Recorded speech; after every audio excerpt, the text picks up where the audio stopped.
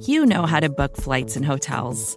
All you're missing is a tool to help you plan that unbelievable travel experience. That's why you need Viator. Book guided tours, excursions, and more in one place. There are over 300,000 travel experiences to choose from, so you can find something for everyone. And Viator offers free cancellation and 24/7 customer support for worry-free travel. Download the Viator app now and use code Viator10 for 10% off your first booking in the app. Find travel experiences for you. Do more with Viator.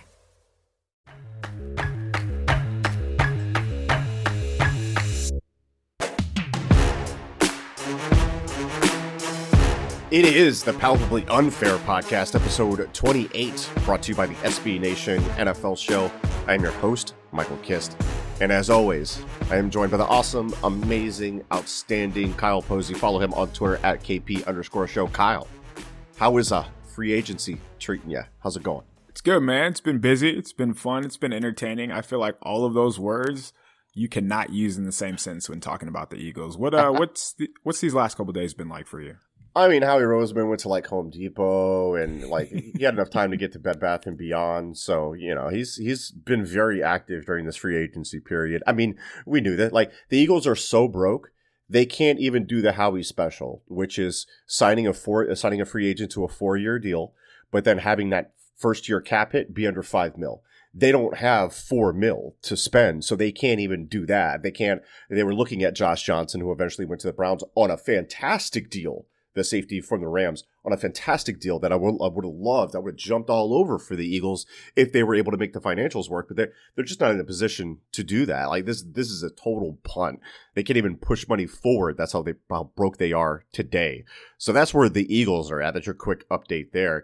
Let's talk about your team, because the 49ers made a big move and Trent Williams went super petty with it, the offensive tackle. How do you like the move from the 49ers here? Highest paid offensive lineman in NFL history at the age of 32.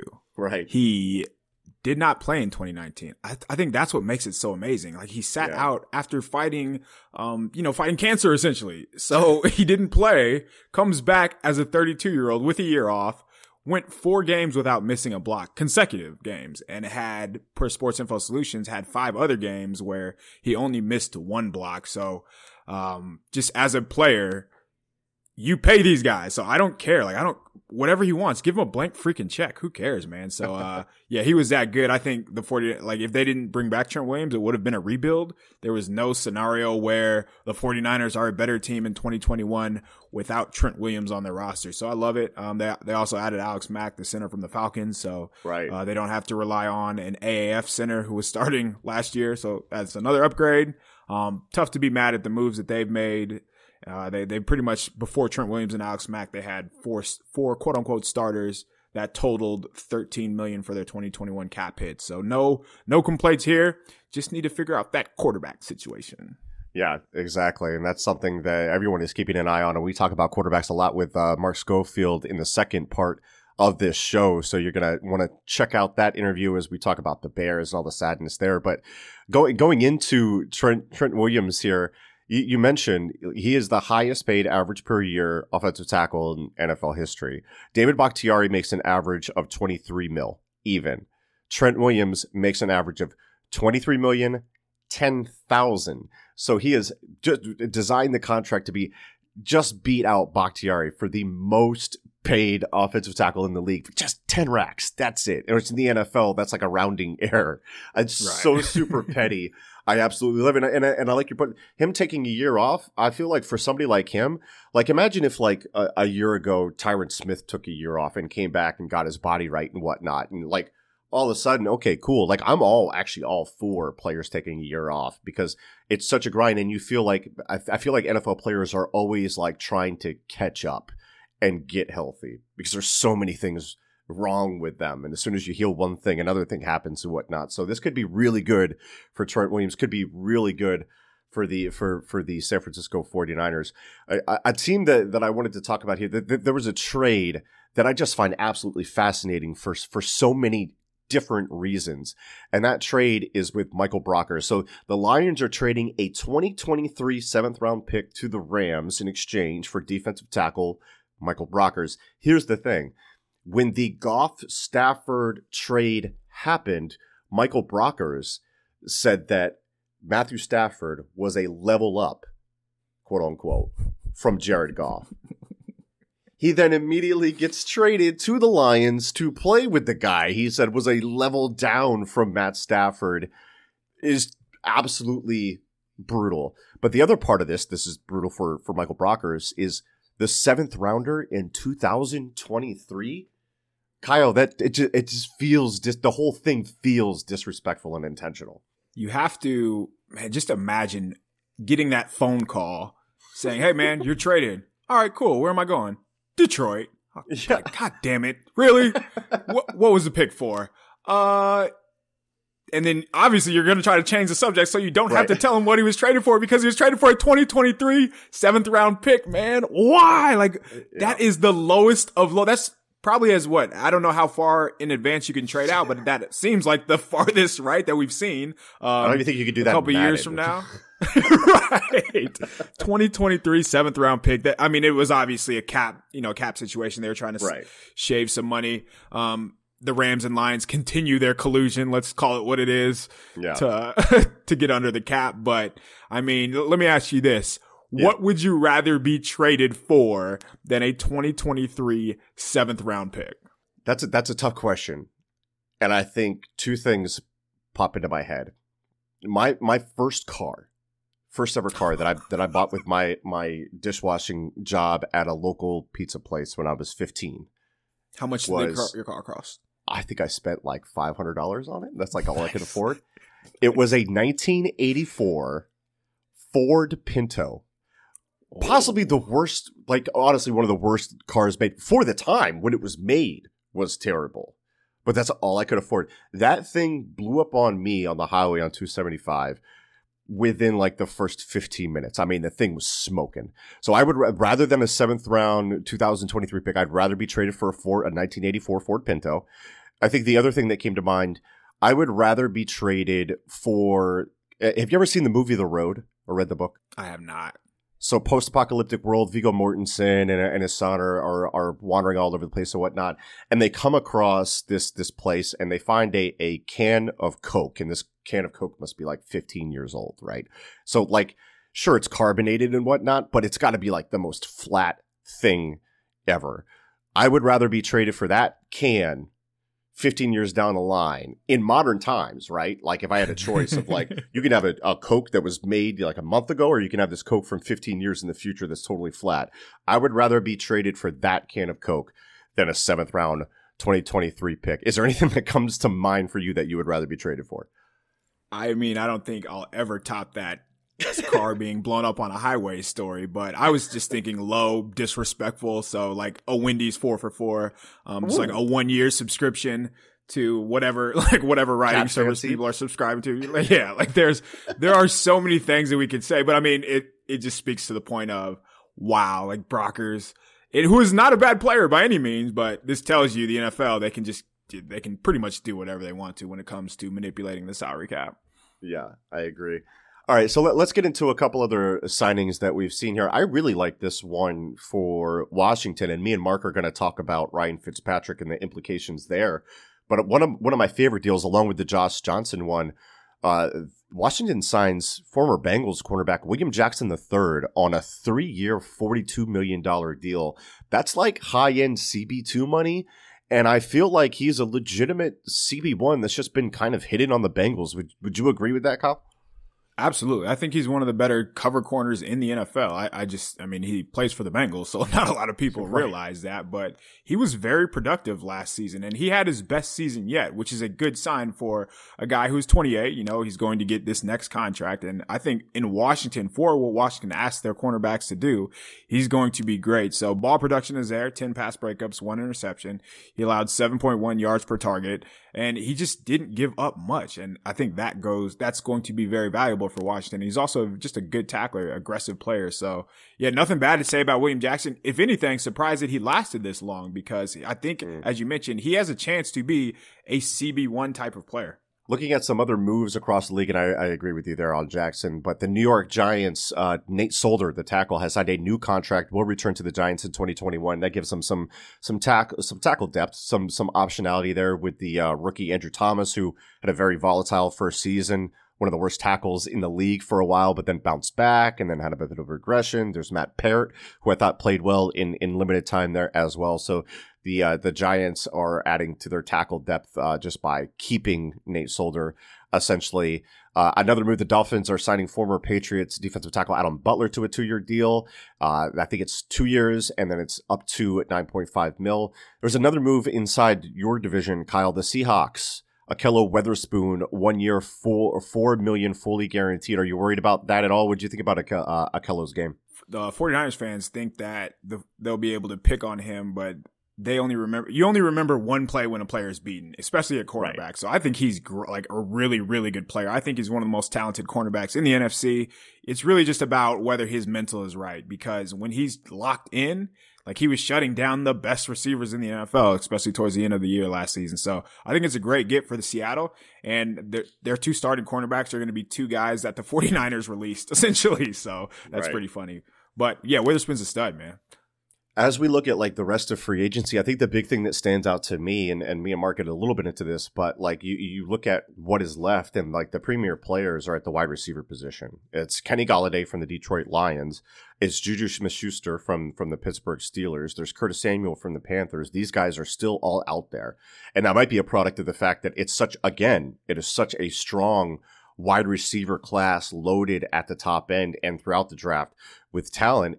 And I do think, the reason Golladay isn't with the Lions is because he turned down a huge deal with them. He wants a lot of money, and I think he's pricing himself out of the market. Juju Smith-Schuster, I'm wondering your thoughts on him, because I think the opinions vary on him. But from what we thought he was going to be a couple years ago when he had that just like a gigantic year, I watched the film. I did a full scouting report on him, and I wasn't as impressed as the numbers would say, and I think that's bore itself out over time. And considering his age, he hasn't really developed his game in any meaningful way. And I understand the quarterback situation in Pittsburgh has been up and down, but to me, this is an average outside starter and a plus, a slightly above replacement level slot type of guy. But I think he's looking for like really good wide receiver one money, and I don't think it's out there for him. I don't think that he's a wide receiver one. I agree with a lot of what you said. When I watch Juju, I just struggle to come away with what his value is, because if we just watch Pittsburgh's offense last year, who are their top two targets? You're not going to say Juju. And I feel like that's pretty objective when you mention that. So yeah, he hasn't really changed his game from that 2018 season. And yes, the quarterback is a problem. Like, Big Ben cannot throw the ball further than 7 yards without having to put loft on it. But that doesn't take away from Juju being able to get open. So is that his value? Is it a plus slot receiver? If that's the case, he's not going to get paid like he thinks he is. And you mentioned the wide receivers in the draft class. That's not going to change anytime soon based on the last couple of years. Like, these guys are coming in ready to play and ready to produce, and they're producing at a high level. So if that's the case, why would you pay Juju when you can go get a cost-controlled rookie in the second or third round for 4 years? It sucks for the receivers in free agency right now, but that's just kind of the game, and it's probably not going to change anytime soon. Look, Juju should just realize maybe you're not going to get that much money in football, but like social media and like streaming and stuff like that could be your forte. You could be a millionaire doing that. Look at Nick Mertz and Tim the Tat Man and all those dudes making tons of money. They'd love to have him in that community. And I do think it's weird, the conversation that surrounds Juju as being some sort of distraction. Like, the guy just makes TikToks. Like, who cares? Right. Like, he's not beating women that we know of. Like, he's not doing anything like incredibly nefarious. This guy's just a kind of a wacky dude that has fun on social media. Who cares? I still think he's just an average football player. I think that's where my biggest hang up is. It's not with his personality. It's with his potential production. Anyway, Kyle, any other thoughts on free agency before we kick into this interview with Mark Schofield? No, Juju's a 24-year-old with a hobby, man. That's what he is. Like, who cares? Like, he likes to dance. Oh no. But, I mean, I imagine we're not done seeing the Patriots and the Patriots and the Dolphins continue to trade players. Like David Andrews, the Patriots center, is a free agent.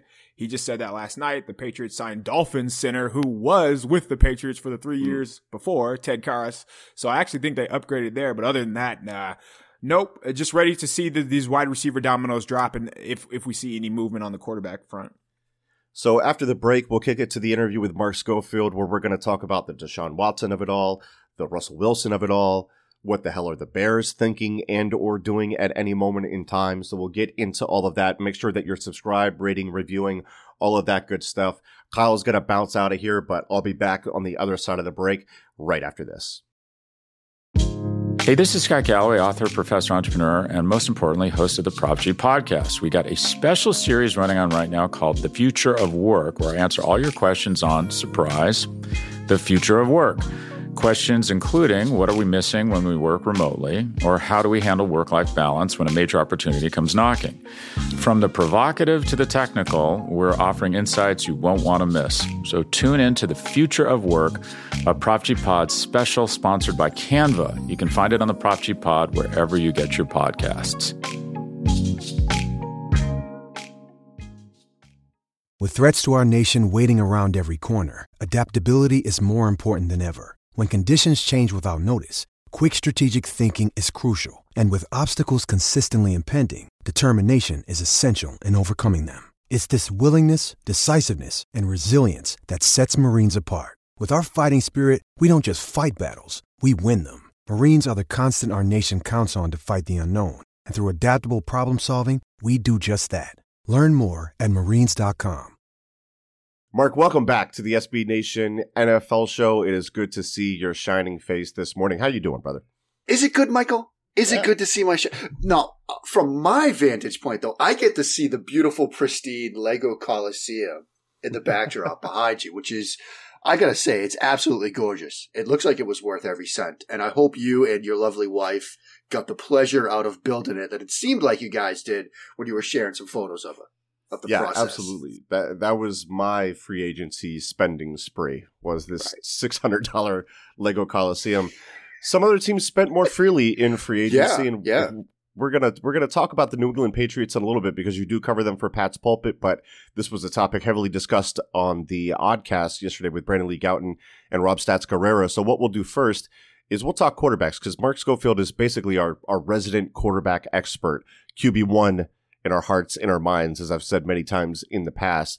So we're going to go over kind of these new situations popping up around the league, these new realities, like what are you saddled with for a quarterback? I mean, I think that's the case with the Chicago Bears, who apparently after some clandestine was the word used, some clandestine meetings between Ryan Pace and the Seahawks, some offers were made. Nothing moved, and the Seahawks finally decided yesterday. It wasn't until yesterday, reports are saying, that they decided that a trade for Russell Wilson was not on the table, and therefore the Chicago Bears signed Andy Dalton. I mean, what a letdown. 1 year, $10 million, by the way, but what a massive letdown. You go from primo steak. You go from a steakhouse right over to not even Taco Bell, maybe Del Taco. You can't even get the top-notch fast food taco spot. Maybe I'm throwing a hot taco take out there. I don't know. I like Del Taco. But Mark, your thoughts on the quarterback purgatory? And I said this last week with Kyle Posey. I said, when Allen Robinson signed and later on he was criticized because he kind of picked his quarterback, how could he possibly know that 4 to 5 years later the Chicago Bears would be in this situation? Like, that's not on him. That is on the executive GM of the year, former anyway, Ryan Pace. Mark, your thoughts? Michael Wilbon of ESPN, noted Chicago guy, Bears fan. He was on part of the interruption yesterday. I watched this clip last night and had a 2-minute, just absolutely beautiful rant about how Pace and Nagy, like, he didn't use the phrase drawn and quartered, but it was implied. It was heavily implied. when you set your fan base up, and maybe this isn't on him because he wasn't out there saying, yeah, we're going to go get Russell Wilson. But when that's the expectation you put in the mind of the fan base, and then you come back with, can I interest you in Andy Dalton? Like, is Andy Dalton an upgrade on Mitchell Trubisky? Yeah, I think we could say that. But is how much of an upgrade? Like, can he run the offense? Yes. Can he throw with time and rhythm and anticipation? Yes. Is that an improvement from Mitchell Trubisky? Yes. Is it enough to, like, get them over the hump? I don't think so. Like, you mentioned the phrase quarterback purgatory. Andy Dalton is the reason that phrase exists, right? Like, we started using that way to describe a quarterback situation with the Cincinnati Bengals and Andy Dalton, i.e. quarterback purgatory is you've got a guy, and he's probably better than most, not as great as the guys that really get teams to the promised land, but you're afraid of what else is out there if you let this guy go. So you just ride it out. And that's where the Bears are right now. Is this enough to save Ryan Pace's job? Probably not. Can they swing another move? Probably not. They don't have a ton of cap space. They're picking 20th in the draft. I mean, they're not going to be able to get up and get a Trey Lance or a Justin Fields or a Zach Wilson. So they're going to ride this out. The bigger thing, though, might be who's he going to throw to? Right. Like, you know, you're seeing that they're shopping Anthony Miller. You know, this is a great wide receiver class. Like, they might be able to draft a Kadarius Toney at a 20 or something like that, or Rashad Bateman might fall to 20. So they might get a receiver in the draft. But it's a letdown. Yes, he's an improvement over Mitchell Trubisky. Yes, he can get the ball out when it's supposed to be out, so you might get a little bit more yardage after the catch, and this is an offense that is predicated and built upon yardage after the catch. Mitchell Trubisky, one of his biggest failings as a quarterback was when you're throwing a curl route against off coverage, and there's a 3-yard window of separation when the receiver's getting into and out of his break, the ball better be there. But it wasn't.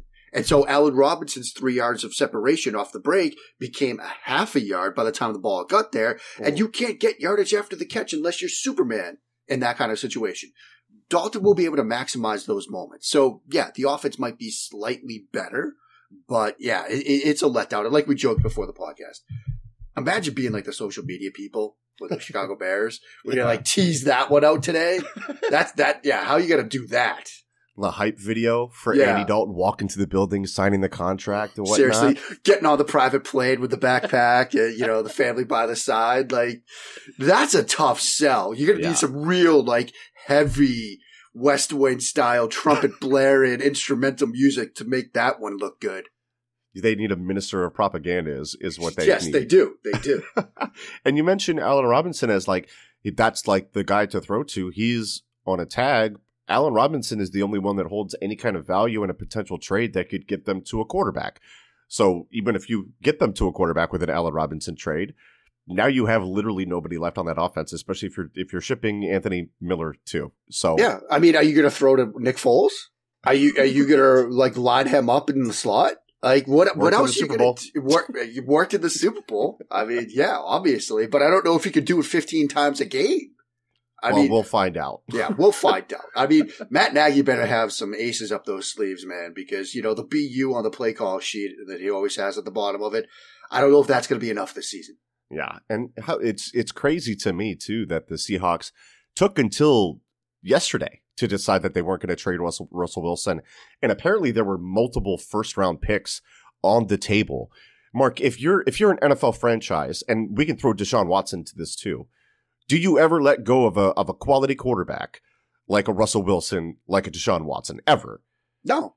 I mean, look at the conversation that has driven this offseason already. It is quarterback movement, right? It is all these teams trying to get the quarterback. Well, you know, it's the Family Guy mystery box reference, right? Like, elite quarterback is great, but a mystery box, that's even better. It could be an elite quarterback. Well, you've got the guy. Like, don't let him out the building. Now, if you've severed the relationship to the point where that person is like, I would rather sit out and watch the season than come play for you and put that uniform on again. Well, you might not have a choice.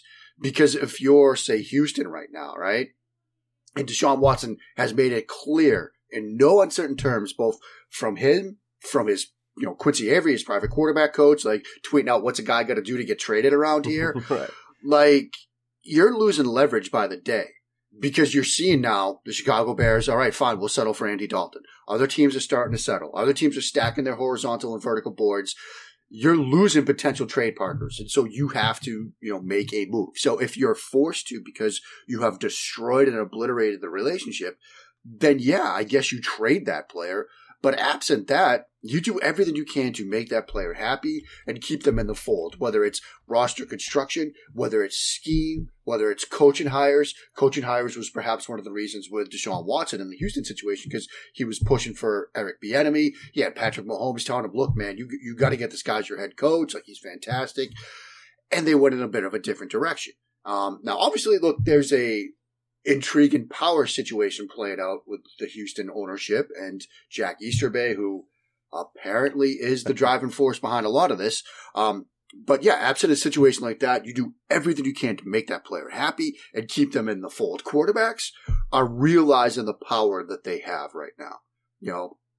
Quarterbacks are looking at Aaron Rodgers this past season and a Matt LaFleur offense and what that has done for him.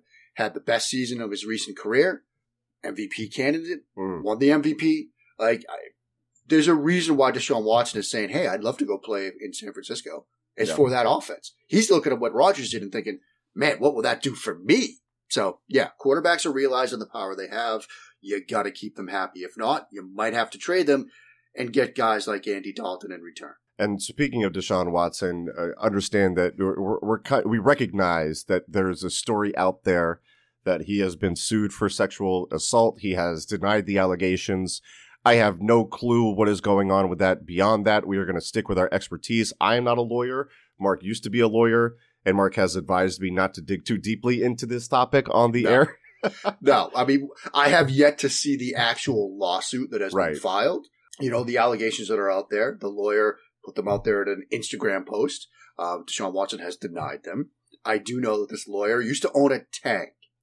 We talked about this last night, Mike. Yes. He owned a World War II tank that he parked on his front lawn, which it's a bit of an upgrade from the Lego Coliseum that's behind Mike right now. Yeah. But that's fascinating. I am fascinated by this man. But as far as the allegations, obviously there is a legal situation that will play itself out. I do want to remind people, I'm seeing a lot of this about innocent and proven guilty and things like that. It's a civil lawsuit. The standards are different. In a criminal case, it's beyond a reasonable doubt. The standard is much lower in a civil lawsuit. It's usually what we call a preponderance of the evidence, which, if beyond a reasonable doubt is like 99% to 1, preponderance of the evidence, and I used to make this argument because I was a civil attorney, it's like 51-49. So the standard is different. So do keep that in mind. But obviously, look, these parties are entitled to their day in court. The lawsuit will play itself out, and we await the resolution of that. This is exactly why you're a quarterback expert and you're a legal expert, so I don't have to get myself into trouble talking about these things. I don't want you. Wait, you are the executive producer, so I don't want you having to fire yourself or something, or give yourself a little dock and pay. We don't want that situation. I appreciate you, man. Let's move on to something that I'm absolutely terrified about. It is Ryan Fitzpatrick with the Washington football team. It's a 1-year, $10 million deal. Look, if you look at this offense, and right now, there's we're in tier 2, tier 3 phase of free agency. There is one remaining tier 1 free agent out there, in my opinion, that is Kenny Golladay. Yep. If you were to put this guy on Washington with somebody like Ryan Fitzpatrick, who is not scared at all, to see single high safety, take 3 steps, and just chuck it and let his wide receiver make a play. That is what he made his career on. I know this as an Eagles fan, too. In the last 2 games against the Eagles, by the way, the division that he's going to, he's thrown for almost 800 yards in those 2 game combines, over 10 yards per attempt in those 2 games combined, 7 touchdowns. He torched the Philadelphia Eagles, both times with Tampa Bay and with the Miami Dolphins, which actually earned Devontae Parker a new contract on that game alone. So he can thank Ronald Darby and all that for them. But Washington is doing some things. Last year, they were a dangerous team, and a lot of people were saying if they get some quality quarterback play, and Alex Smith provided some of that throughout the year, made them a playoff team, and they gave the Super Bowl champion Tampa Bay Buccaneers fits with Taylor Heineke. with Taylor Heineke. Now, Ryan Fitzpatrick, obviously a very volatile quarterback. That's his style of play. I love him. He's tough as nails. He's indestructible. I like what he's going to bring to this Washington team. Should I be afraid of Fitzpatrick in the East? I think you should be. Doug Farrar and I are great in all the free agent signings over at Touchdown Wire USA Today, and I gave this an A. I might have even given it an A+. Like, I absolutely love it. For two reasons. One, like you mentioned, Washington, they won the division 7-9. But their defense was their strength, particularly in the defensive front. Chase Young, Ryan Kerrigan, Montez Sweat, like they can get after you. They just needed like stability at the quarterback position, not great quarterback play, just like stable quarterback play, because they were bouncing between Kyle Allen and Dwayne Haskins and Alex Smith, and then Tanner Heineke in the playoff game, who, by the way, I liked coming out of Old Dominion, intriguing quarterback. But now they get somebody in Fitzpatrick that can like just provide some stability. And he might go out there and throw 2 picks one game, but he'll come back the next game and throw 3 touchdowns and drop 400 yards on your head. Like he's that kind of guy. And like you mentioned, no fear, doesn't play scared. If he sees single high coverage, he's going to take a shot. Imagine what that team could look like with Terry McLaurin on one side, Scary Terry. Like you mentioned, Galladay on the other side, Logan Thomas in the middle of the field. Maybe they add a receiver in the second round, like Elijah Moore from Mississippi. Like, right. Suddenly you've got like an 11 personnel group and that can do some damage, but they still won't have to because they still got that great defensive front. So you should be scared of this team. The other thing to mention with Fitzpatrick is he's expected to be the starting quarterback, and I have no reason to think he wouldn't be. But let's say Taylor Heineke comes in and like blows the doors off, and suddenly Ron Rivera is like, I'm going to start this guy. The one thing that Fitzpatrick has shown, in addition to everything we've talked about, is he's willing to be that mentor type of veteran sideline presence. Like, he's talked about that with what he did with Tua. Tua spoke extremely highly of how Ryan Fitzpatrick sort of handled the situation. Remember, Fitzpatrick got benched last year for Tua and was seemingly fine with it. Yeah. Like, he's a competitor, obviously wants to be on the field, but he didn't like go and sulk in the corner like we've seen some other veteran quarterbacks do. Like he was helpful. He mentored Tua, and when he was called upon, stepped in and played phenomenally. I mean, remember that Saturday night game against the Raiders? No. Every time Ryan Fitzpatrick comes up, I love it because I get to quote tweet your video of him getting his face ripped off and throwing the Raiders out of the playoffs because he could do it without like a ton of practice time. Yeah. He's a veteran quarterback, and under the CBA rules, like you don't have time to get the backup ready. So if he is in that backup situation, you don't have to worry about him because you don't have to get him ready. Like if, Heineke goes down or if he's ineffective or whatever the situation, he could step in and sling 2 touchdowns in the second quarter or the second half and you'll win a game because of it. So he's a fantastic signing for Washington. I absolutely love it. Go get Galladay if you can. If not, Curtis Samuel and the draft of Rashad Bateman at 19. Right. Like Washington could be very dangerous next year. Yep, and understanding if Galladay gets signed in the time from when we record this at 10:15 a.m. Right. To when this is released, just disregard that. But even without Galladay, I'm still like looking at Washington and saying they can win in the trenches on defense, like one of the best defensive fronts in the NFL. They just added, which me and Kyle Posey talked about. They just added William Jackson III for CB2 money when I think he's a CB1. For CB2 money. Like, this is going to be a very good defense. They're at 19, so they were out of the range of getting a quarterback, similar to the Chicago discussion. So they got Ryan Fitzpatrick, they got Heineke. Now they can address 19, best player available, perhaps. Whether it's a receiver like we've talked about, maybe Micah Parsons slides. Like, Ron Rivera would love to get a linebacker with that athleticism, so you could go that way. You could look at perhaps tackle. Like, they could go in a number of different directions in 19. They're not hemmed into trying to force, say, a Mac Jones if he's there. I just love this move for Washington. Yeah, you're right. They do need to fill that Kevin Pierre-Louis role as he departed and went elsewhere. Let's move on to the next quarterback situation that could be impacted by this, and we'll roll through these next two. Jacoby Brissett was with the Colts last year, now with the Miami Dolphins on a 1-year contract worth up to, I think it's 7.5 mil, something like that. Look, what week does Jacoby start over the bench to a Tagovailoa? I don't know. We've seen those pictures of Tua working out. I mean, he's got arm day checked. Yeah, exactly. A lot of it depends on, I still come back to him. I know Watson wants to go to Denver or San Francisco, but I look at what Miami has accumulated in terms of draft capital. Right. And if you're the Texans, if you're, Nick Cassiero, like you're looking at 3-18 overall in the first round of this draft, that will be tough to turn down. As much as Watson might want to go elsewhere. So I still keep coming back to the idea of Watson going to Miami.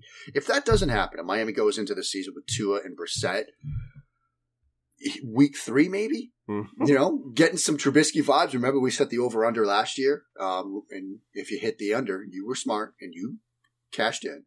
Tua's going to have to take a big step forward. Yeah. I don't think there's any denying that. Did he show flashes? Yes. Glimpses? Yes. Was it enough? Absolutely not, because it led to Ryan Fitzpatrick coming back. Is Brissett the answer long term? No. I think there are some things that he could do. There are some areas where he struggles. I think he's more of a vertical passer than a West Coast precision, quick strike, quick decision, quick processing kind of guy. And that's kind of where Tua is. So the overlap is weird. But I think there's, similar to Fitzpatrick, there have been moments when like Brissett sort of came in and like took control of a situation. If you think back to the last time the Colts made the playoffs, well, before this season, even though he was the backup, like he was sort of a leader in that locker room, strong presence, commands the respect of the people around him, which would be nice to have. But I do think that you might see him sooner rather than later if Tua is indeed the week 1 starter. Let's go through this last one quickly because I want to get your thoughts on the Patriots. But who is starting for the Saints week 1? Is it Jameis Winston, who the Saints just brought back on a cheap deal worth 1 year, $5.5 million? Or is it Taysom Hill, who the Saints restructured into a crazy type of deal that really only means 1 year, $12 million guaranteed, even though it's like looks like 4 years, $120 million. It's a weird one. What are your thoughts there, Mark? I mean, I think Jameis wins the job. But that, and this might be the most fascinating sort of quarterback battle we're going to see in camp this offseason, this preseason, because, we've seen, Sean Payton sort of force Taysom Hill on us. It's like that scene from The Office with Michael forcing Kevin to eat broccoli, and we're in the football media world. We're all Kevin, like, no, I don't want to eat that. No, it's 3rd and 3. We're putting Taysom Hill in the game and taking Drew Brees off the field. Like, yeah. That's what Sean Payton's doing to all of us. And he made it work when Brees went down. Like Taysom Hill, looked like a serviceable NFL quarterback. Like I don't think he was blowing the doors off or anything, but he was a serviceable NFL quarterback. And he hasn't thrown 30 interceptions in a season, whereas Jameis Winston obviously has. But I do think that when it comes to playing the quarterback position, like Taysom Hill is an athlete who can take snaps. He's tweeter. Whereas Jameis Winston, knows the game, knows the position. People have probably seen that clip of him working through reads with, another quarterback, talking about where your eyes go, what you're reading, what you're looking at versus different coverages. It's the sort of mind-arm connection. When you look back at the 30 interceptions he threw, I know Trevor Sycamore, handsomest man in the world, did a full 30 interception breakdown of all of those throws. You can find that back when he was with Pewter Report. A lot of them were just, he knew where to go with the ball, and it wasn't like the decision was slow. It was from decision to getting the ball out, like a pick 6 that he threw against Atlanta. It was like stick. He knew exactly where to go, but the ball just came out late. Like if he can, it's not so much processing speed as it is play speed, right? He just has to play faster. And maybe that's a function of not trusting things, or maybe there is a little bit of processing speed there, but I really think it's just a play speed thing. Can he speed himself up? The one thing in Peyton's offense, it does sort of give you the opportunity with, weak side halfback option and all that stuff to sort of artificially speed things up for the quarterback. So I do think that Winston has the edge there, but that will be a fascinating battle to see play out. All right. Now it's time for Mark's take on this whole New England Patriots offseason. Let's run down the list here. They signed former Titans tight end Jonnu Smith. They signed former Chargers tight end Hunter Henry. Also on offense, Nelson Aguilar, a player near and dear to my heart, at $13 million per year. They signed Kendrick Bourne, a wide receiver from the 49ers that I actually low-key really kind of like. They also get Trent Brown, the offensive tackle from the Raiders. On the defensive side of the ball, Matt Judon on a big deal, the edge rusher out of the Ravens. They signed the Eagles, Jalen Mills, for a contract that blew my freaking mind at the time, but who knows? They'll probably be able to hide him pretty well. Devon Godchaux, I'm sure I'm butchering that name, the defensive tackle out of Miami, who I thought was pretty decent. They also get Dietrich Wise Jr. from the 49ers. They get, or no, not from the 49ers, from somewhere else. I forget where he was playing. They just re-signed him. He was with the Patriots. Yep. I know what I'm talking about. You do. Also, Henry Anderson, the defensive end. And then the cornerback, Justin Bethel, the special teams demon, really, which is all he's pretty much good for, maybe as your CB5. So there's a lot there. And I think what this comes down to, and look, you never want to be the winner in free agency in terms of money spent, but that's exactly what the Patriots did. It's not necessarily a formula for success, but I think when you look at it, at least from my point of view, the way I see it is, well, the Patriots were absolutely unwatchable last year on offense, right? Only like 20 points a game, just were not fun, had no juice, had no weapons. There was no way that offense was working. Cam could have played a lot better, and I don't think it would have mattered a whole lot more. But when you look at what they are doing, the league is going lighter on offense in terms of personnel. It looks like the Patriots are going to go super heavy. And if you want to leave your light guys on the field, cool, we're going to run the ball, right? That's just what they did, in the playoffs a couple of years ago. If you want to put a bunch of linebackers on the field, we are going to make those linebackers cover. And there are not a lot of linebackers in the NFL that can cover the likes of Jonnu Smith, Hunter Henry, Nelson Aguilar, so on, Kendrick Bourne, so on and so forth. So it's kind of a pick your poison, and the Patriots are saying, okay, this is what we're going to be. How are you going to answer it? And however you answer it dictates what we're going to do with our offense. Is that an accurate feel of the situation, Mark? I think that's exactly accurate, Michael. A lot of people, myself included, brought up the Aaron Hernandez, Rob Gronkowski days, right? Right. One of the things that they did back then was they would force you to, pick your poison as a defense.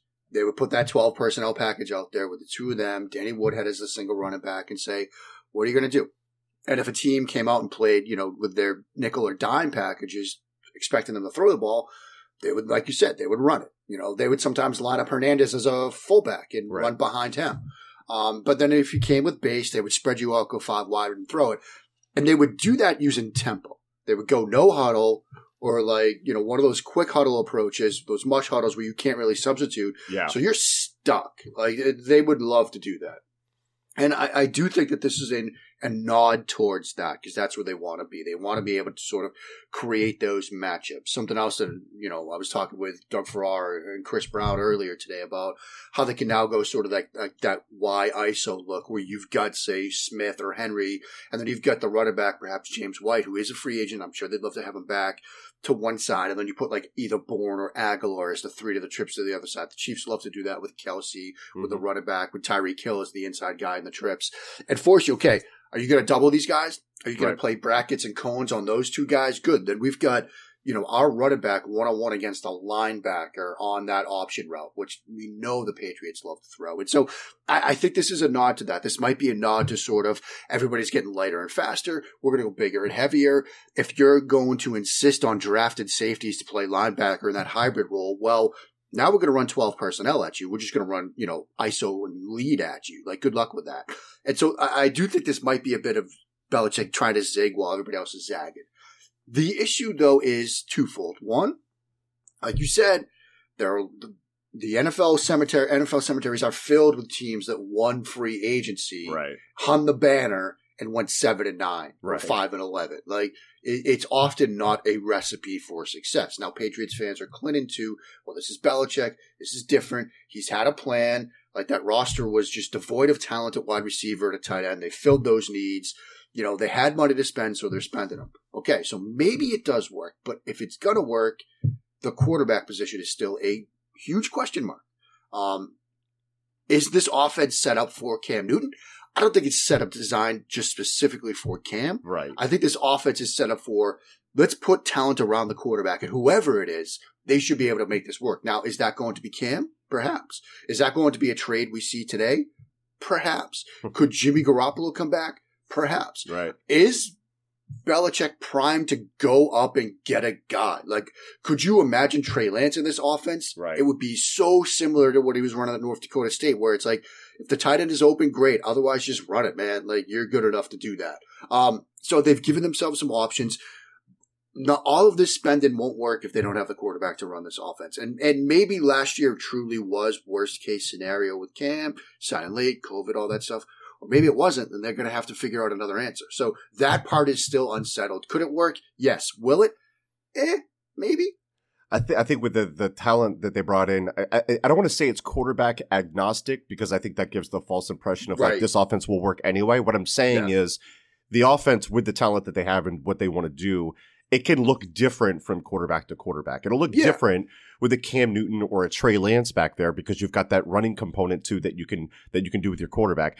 It'll look different if Jimmy G is back there, but it's just a different style. It's going to be essentially the same philosophy, and I think a key part of that, look, I have a rocky relationship with Nelson Aguilar, but you need that guy that can take the top off. Nelson Aguilar has no absence of deep speed whatsoever. This guy is a serious deep threat if he can just hang on to the ball, right? He had a career year with the Las Vegas Raiders, had almost 900 yards. He had tied his career high in touchdowns with 8. He was a big playmaker, also maddeningly inconsistent, a drop rate of like 15%. So he's going to give you those moments. But the point is, stretch the field. Make them decide if they're going to go one-on-one on the outside while you go heavy on the inside. Are you going to bring a safety over because you're just making that box lighter for us? So I think that's a key component to it. Whether it's Nelson Aguilar or somebody else that runs a 4-3, I think you need that to be able to set up the rest. Let Hunter Henry, let Jonnu Smith, let these other guys work the middle of the field and do so with less safeties hanging around there. Mark, any last thoughts before we get out of here on the SB Nation NFL show with this free agent wacky free agency period? It has been a wacky free agency period. I'm just fascinated with Galladay's situation. Sort of pulling it back and looking league wide because this wide receiver market, it is probably a function of the receiver class that's coming in. It is good. It is deep. Like you might see, I think, our good friend Ben Solak pointed out, you might see 30 wide receivers in days 1 and 2. Yeah. Like, it's an extremely talented group. Juju's still out there too. I mean, it's Galladay and it's Juju, depending on how you feel about him. Curtis Samuel is still out there. Right. Like there's talent to be had. It's just the market isn't quite what they thought, perhaps because of the guys coming in. So I'm very fascinated to see where they end up. I know Indianapolis might be, thinking about a receiver. Miami might be thinking about a receiver to help. I guess Jacoby Brissett, who knows? But, a fascinated start to this sort of free agency period. Belichick might seem to have a plan. Who knows if it works or not? But as far as Bears fans, Mike and I we've been telling you guys for a while. We're sorry. And if you know a Bears fan, maybe you can't hug them because, yes, we're still sort of distancing and all that stuff. But, Venmo them some beer money, some wine money, because they're going through it right now. They're having a tough moment. And look out for the Bears fans around you. That's a nice note to end on. Mark, to close this thing out, let the gentle listeners know where they can find you, where they can find all of your excellent work. I know you're doing a ton of stuff. Pat's Pulpit, Touchdown Wireman, plug away. Well, Michael, it's always great to see you, my friend. You can find me on the Bird app at Mark Schofield. Like you said, USA Today's Touchdown Wire, 3 different SB Nation websites, Big Blue View, Bleeding Green Nation, where I kick around from time to time, and of course Pat's Pulpit, where I do some work over there and host the SCO Show. We will have an episode up Thursday. We do mock draft Mondays. We had that on Monday. We'll have a free agency sort of recap tomorrow. Until then, friends, stay safe. Go dominate. Have yourselves a day. Have yourselves a day.